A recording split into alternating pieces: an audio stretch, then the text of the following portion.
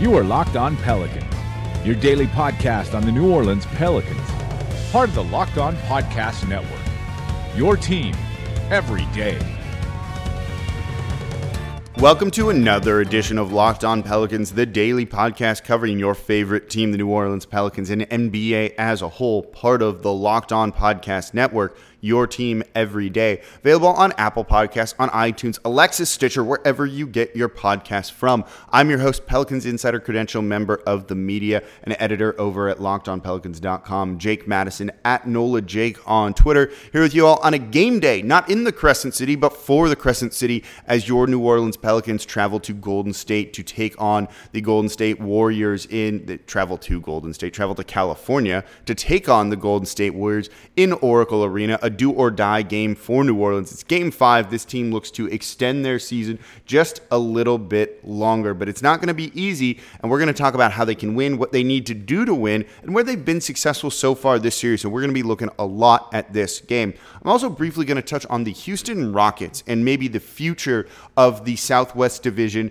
Is this Houston team as scary as we actually think they are? I've been digging into the film on them a lot. I don't think so, to be honest. And I think they're going to get trounced by Golden State, assuming it's going to be Golden State in the next round. And I think we might be looking at, maybe the Pelicans have a chance to kind of take control of this division, jump above them in the future, particularly when more teams get tape on this Rockets team. But we'll talk about that towards the end of the podcast, because before that, it is all about tonight's matchup. Do or die Game 5. It's going to be a lot of fun. Let's just jump right on into the preview. So here we have it, 9:30 Central Time. Can the Pelicans extend their season? And it's already been a good year, and I think we need some context in this maybe before diving into this game. And look, if it ends tonight, that's okay. I think we all see that Golden State is the superior team when they're running out the Hamptons lineup, the death lineup, whatever the hell you want to call it. They were worried and they needed a counter for New Orleans, and no one in the league has a counter for that, unless your name is LeBron James from 2 years ago when he single-handedly basically beat them, and that's a needed thing, along with Kyrie Irving scoring 40 points, but who's talking about that? So it's not easy to do whatsoever, and I think there's no shame in losing to them. They're just a better team, and it's sometimes as simple as that. And throughout this series, other than Game 4, really, we've seen New Orleans show a lot of fight in this. Man, it was a good friend, Brad Handwerger, who used to be a writer for WWL, was talking about it, saying, he texted me, this team has backbone. And we haven't seen that from New Orleans teams in the past, and it's really nice to kind of watch this team, see them play so well, and really want to cheer for them because, man, they're really likable. They try, they play hard, and they do a lot of the things where they play kind of the right way. They're not flopping for fouls, different things like that, even though I think they should. But it's nice to root for a team that doesn't do that kind of stuff. So I think that's a lot of fun here too. So this has been a good season no matter what, even if they're blown out in tonight's game. Now there's ways to not get blown out in tonight's game. And I went back and I've rewatched all the games in the series at least one time. And you really look at the Game 4 where they did get destroyed at home on Sunday. But they made a run after being down by a lot in the first and then kind of chipping away at that lead, only being down 7 going into the second quarter. And then going into halftime, they really made a run in the second quarter. And it was late in the second quarter. And it was when guys like Steph Curry, Kevin Durant, Draymond Green, Iguodala, and Klay, the starters, were all out on the court. So what did New Orleans do differently during that period to kind of make that run and get things going? And this goes back to what they did so successfully in Game 3, and that's forcing Golden State into bad shot selection. In the entirety of the second quarter, the Warriors only had 3 shots in the restricted area.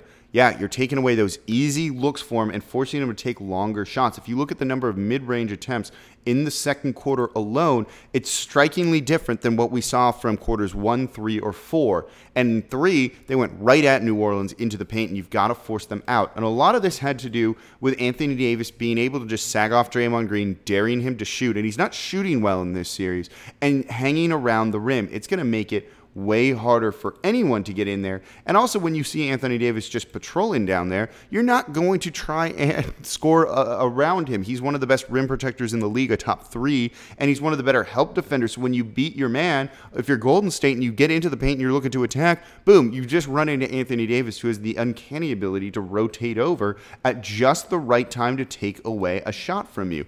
It's running into a brick wall and it's not going to work whatsoever. And I think that's going to be one of the big things is you've got to force this Warriors team, and again, it's not easy to do, into bad shot selection. Kevin Durant, who was hot all game, took 4 shots in the paint out of 7 in that quarter, but they were all basically right around the free throw line. You're talking 10-foot jumpers, turnarounds, things like that. If you can force him into those shots, and maybe have someone else do it other than Jrue Holiday. And Holiday's doing what he can against Kevin Durant, but we've seen the height mismatch is there. Those fadeaways and everything, when you look at him, yeah, he's right on Durant, and he's not allowing Durant into the paint, and that's great. That's a good first step. But when he can just shoot over you, and we know how good he is as a shooter, I don't know if it's as effective as you'd like it to be, despite him being there. When he sticks his hand up, it's nowhere near Durant's face or anything because Durant can just elevate right on over him. It's like Anthony Davis shooting over a guard. They have no chance, even if they're bodying him up. And I think that's something we're seeing here in this series, in this kind of game within the game where Holiday's playing on him a lot. And yeah, maybe down the stretch that's what you want because he can guard up a position, because he can force a steal. But I don't think that's what you want the whole game because you need length to bother him. And we're not getting it done here if you're New Orleans because you're putting Jrue Holiday, who loses 6 inches or so to him. And it's okay. Again, he's doing what he can, and Holiday's an ultimate competitor here. But he can only do so much in this one. But it was that period late in the second quarter, running up to halftime, where New Orleans really was able to make a run, and they did that by forcing them into bad shot selection, while also taking good shot selection for themselves. They took not as many threes in that quarter as you would have thought given the shooting day they had, and it was bad and they couldn't hit from 3 all around, but they got into the paint and they got close into the paint, not far looks in the paint like they have during times where, yeah, the points in the paint are nice, but it's not as nice because you're taking shots far, far away. Here, they were getting looks at the rim, 4 or 5 feet away. Basically anything under 6 feet, you're going to be able to hopefully convert, particularly with Anthony Davis, who is going to be one of the other keys to this. We can transition into that now. Needs to get going better. You can't have him in the fourth quarter or in the third quarter doing nothing. He took 4 shots alone in the fourth quarter. You think they need some more there? Now, they pulled him, yeah, but in the third quarter, Anthony Davis took 0 shots. He took 5 shots. That's not going to get it done. Of those 5 shots, 1 was in the paint. Just 1. He took 1 3-pointer, 2 around the elbows, and then 1 long 2 from the side on the left side of the court.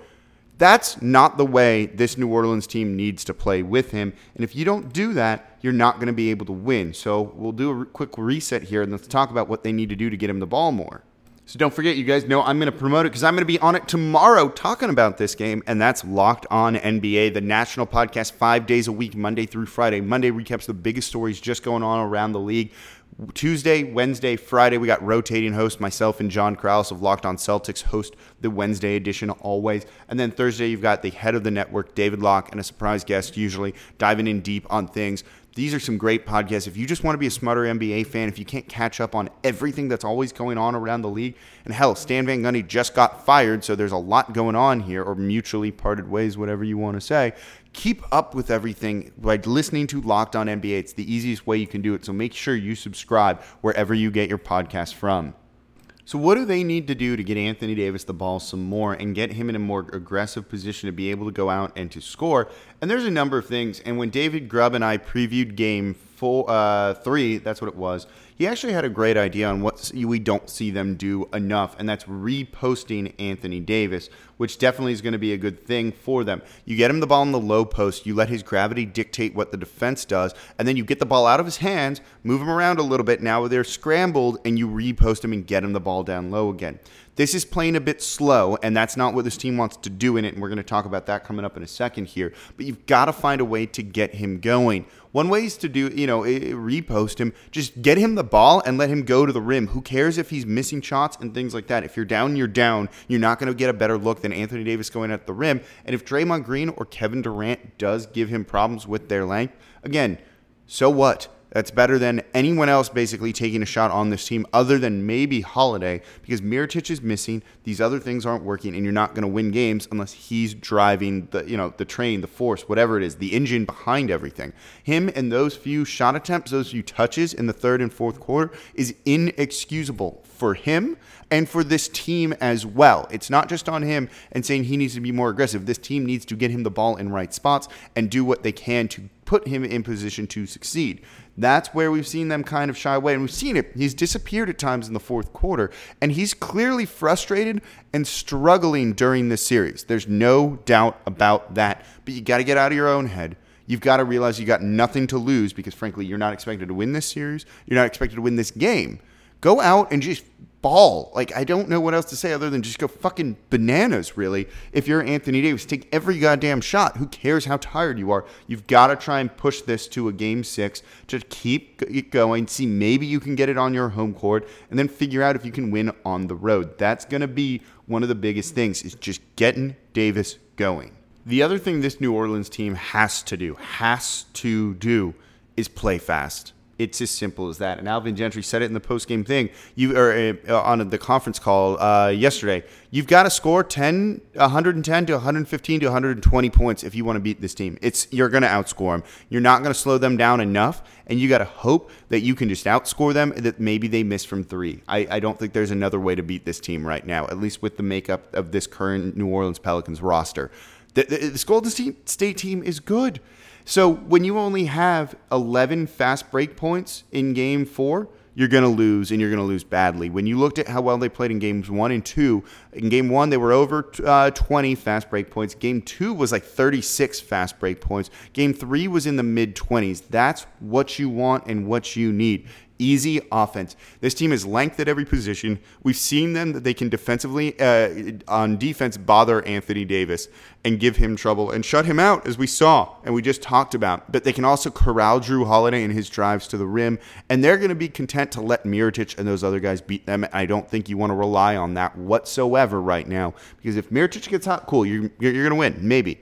If he doesn't, you're cooked no matter what. So you need to get these guys going other ways, and they're not worried about that. So their length, their defense corrals some of these guys. You've got to get them open shots, easy shots at the rim in transition. I wrote about it way earlier in the season, about their half-court offense and how it works. And this isn't a good shooting team. This isn't really a good half-court offensive team, but they play so much in the fast break and in transition, and it's such a high pace and just run after every miss that they mask a lot of the offensive deficiencies that they have by getting those high-quality shots at the rim. When you have a 4-on-3 fast break, you're going to score a little bit easier. When you have Anthony Davis on a guard or a small forward who doesn't have the length to bother him or tie him up, yeah, he's going to score without any trouble. You don't get those same kind of matchups and mismatches in the half court that you do running in transition off of a miss or a turnover. So when Golden State only has 11 turnovers and you can't force anything on them, yeah, you're going to lose the game, and you've got to figure it out. You got to be a little more stout defensively, and part of that had to do with Golden State just wasn't missing for a period of time.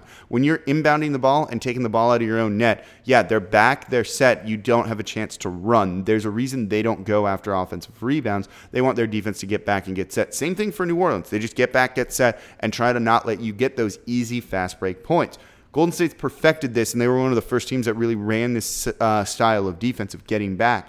And you've got to figure out you still got to push. Who cares? If they're set, still go for it. Play fast. Hope you catch them napping a little bit, because you're not going to score points any other way. So if you want to call them keys, those are the keys to the game. It's not about getting to the foul line, because we saw they did that, and they outdid the Warriors, and it didn't matter because you weren't scoring any other way. Also, if you get to the line and you miss 4 straight free throws as they did between Rondo and Holiday, yeah, it's not going to do you any good too if you don't actually make the freebies that you've all been screaming so much about and been needing. And it's true, they have, but it doesn't do any good. And again, the officiating hasn't been bad in this series. New Orleans just isn't doing anything to really make the Golden State Warriors Warriors pay or anything like that. So they've got to figure out a way to do that, and it just means playing in transition. Simple as that. Get AD going that way. If you can get Mirotic some early shots that start falling and he gets in a groove and a rhythm, I think that's going to be a big thing. But they need to figure out something because it is not easy. And if you want to extend this series and this season, you've got to do it. And again, you got nothing to lose in this one. So I think there's a very good chance that they'll be able to go out and run and do this, but it's going to be tough in Oracle where the crowd is loud. Golden State smells blood in the water. They're going to try and close this one out. They don't want to extend the series, knowing that Houston's likely going to do the same. And let's talk about Houston for a moment before we wrap up the podcast here, because I've watched a lot about them, and I got some strong thoughts on the team. Maybe are a bit hot takey. I'm not sure. We'll find out, though. Let's do a quick reset first. Don't forget, check out LockedOnPelicans.com. Not just the podcast, but we also have the companion site, and John Nathan Raby has written a letter, an open letter if you want to call it maybe, to free agents. This is where the Pelicans are going to need to be active in the summer. Have they shown enough in the playoffs to attract guys on minimum contracts to take a pay cut to come here to maybe make a run in the playoffs and potentially have an outside shot at winning a title? They have. You're going to be in good position for next year, and that's going to be one of the keys to improve this roster because they don't have a lot of money to spend. So go give it a read. Find out what the New Orleans Pelicans are going to do to pitch free agents because Raby runs it down for you over at LockedOnPelicans.com. So the Houston Rockets, and I want to touch on this because I think there's a lot of hope for the future that they're not just going to kind of run this division for the foreseeable next couple of years, unless they add LeBron this summer, and then, yeah, they are. Then good luck. Just wrap up the season and everything. But let's pretend that's not going to happen and hope that's not going to happen if we will it to be true, maybe. So Houston, when you watch them, and they're handling the Utah Jazz right now, and the Jazz are good, and they're a very good defensive team. I don't think they match up particularly well with Houston in the three-point shooting. But if you can get a team that can score with them, they're kind of not as scary as you think. And it's because their offense, if you scheme for them properly, I think you can really shut it down. There's no ball movement. There's there's a lot that's been written about it. They're basically isolation style of ball. This isn't the 7 seconds or less D'Antoni system where they had guys who led the league in assists and had a ton of passes and led the league in passes per game and different things like that. This Houston team is one of the lower in the league on all of those when it comes to assists too, because it's a lot of isolation, and it's kind of a weird isolation, a bit of a freaky isolation if you want to call it.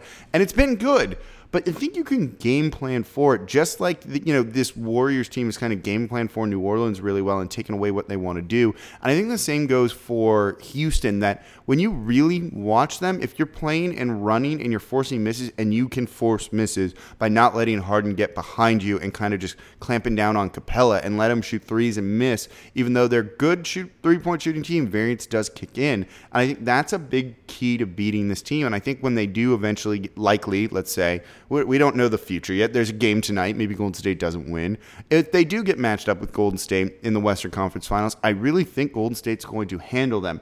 But you should also take my predictions with a grain of salt here, because I also thought Toronto was going to be fine after game one of their series where they choked it away and the Raptors wrapped it. And as I look at the score right now while I'm recording this in game four, it don't look good for Toronto here. And all of a sudden, LeBron has woken up, and they don't have any answer for it, and they've just choked away and just done nothing in the second round, despite being the 1 seed. So take what I'm saying with a grain of salt. But really, when you watch it, if you come up for a 7-game series or a series against this team, and they're not shooting incredible from three, Houston is very, very beatable. And I think you're going to start to see some teams figure out how to defend them this coming up year, where they know what's going on with Harden, with Paul, and everyone there. And you also have guys like Anderson falling out of the rotation, not being able to be relied on as much, which takes down their three-point shooting. I don't think they're necessarily going to dominate the Southwestern Conference in the NBA for the foreseeable future. And then if things go well and the Pels re-sign Cousins, he plays over, say, 80% of what he was before, and he plays the majority of the season, I think you might see the Pelicans make a real run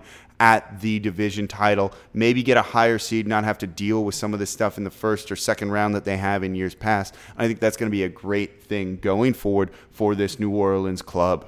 So that's going to do it for this edition of Locked On Pelicans. Thank you all for listening. As always, enjoy the game tonight. Win or lose, be very proud of this New Orleans team. They've done a fantastic job. And if they do win, and of course we're going to recap it tomorrow, I can't wait to see what you all are going to bring to the Smoothie King Center and be loud, because it has been fun, these 2 home games, the 4 home games that we've had in the playoffs so far. So give yourselves a pat on the back as well. So as always, I'm your host, Jake Madison, at NOLA Jake on Twitter. I'll be back with you all tomorrow to recap the game.